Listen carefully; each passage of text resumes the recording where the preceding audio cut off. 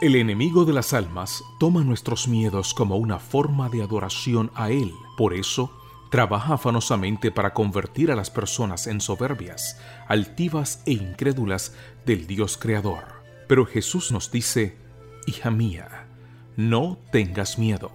Devociones matutinas para damas que comentan cada historia de la Biblia en la que se mencionan los términos de miedo y temor. Escritas por Arsenia Fernández Uclele, en la voz de Isis España. Bienvenidos. Buenos días, mi querida familia. La reflexión para febrero 21 se titula Miedo en los enemigos. A partir de hoy, haré que los pueblos de toda la tierra sientan terror a causa de ustedes. Cuando oigan hablar de ustedes, temblarán de espanto y de miedo. Deuteronomio 2:25. Cada vez más cerca de Canaán y cada vez más pruebas que enfrentar, los israelitas debían cruzar el arroyo de Arnón y Moisés envió un mensaje amistoso a Sehón, rey de los amorreos, asegurándole que no tomarían nada gratis, que pagarían cuanto gastaran. Deuteronomio 2:28. La respuesta fue negativa.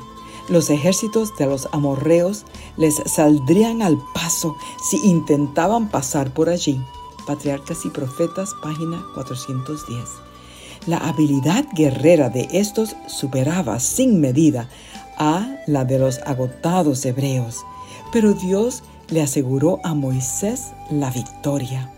Cuando estás del lado de Dios, el guerrero divino lidera tus batallas y le pone fecha a cada victoria.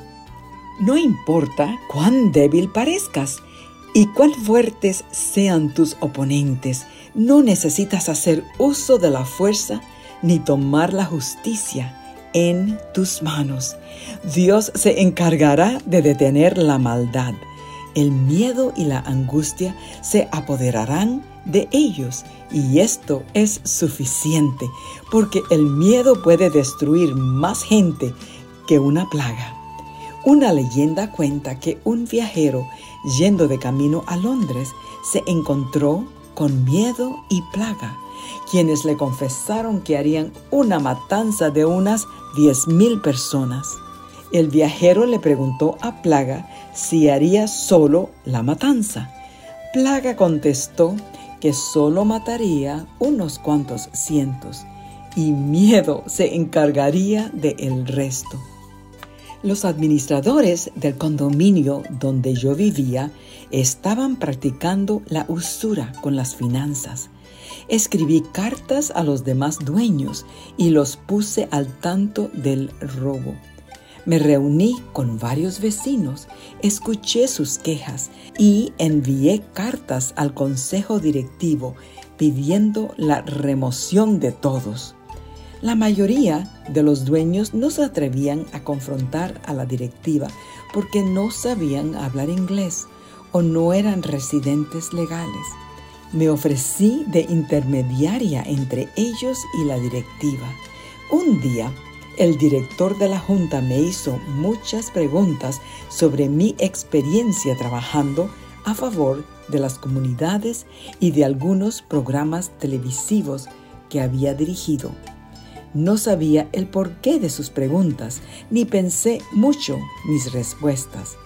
Una semana después, la administradora fue removida y no volvieron a aumentar la cuota de condominio durante muchos años. Dios colocó miedo en ellos y se angustiaron con la idea de verse descubiertos públicamente. Dios va delante de ti en cada batalla diaria.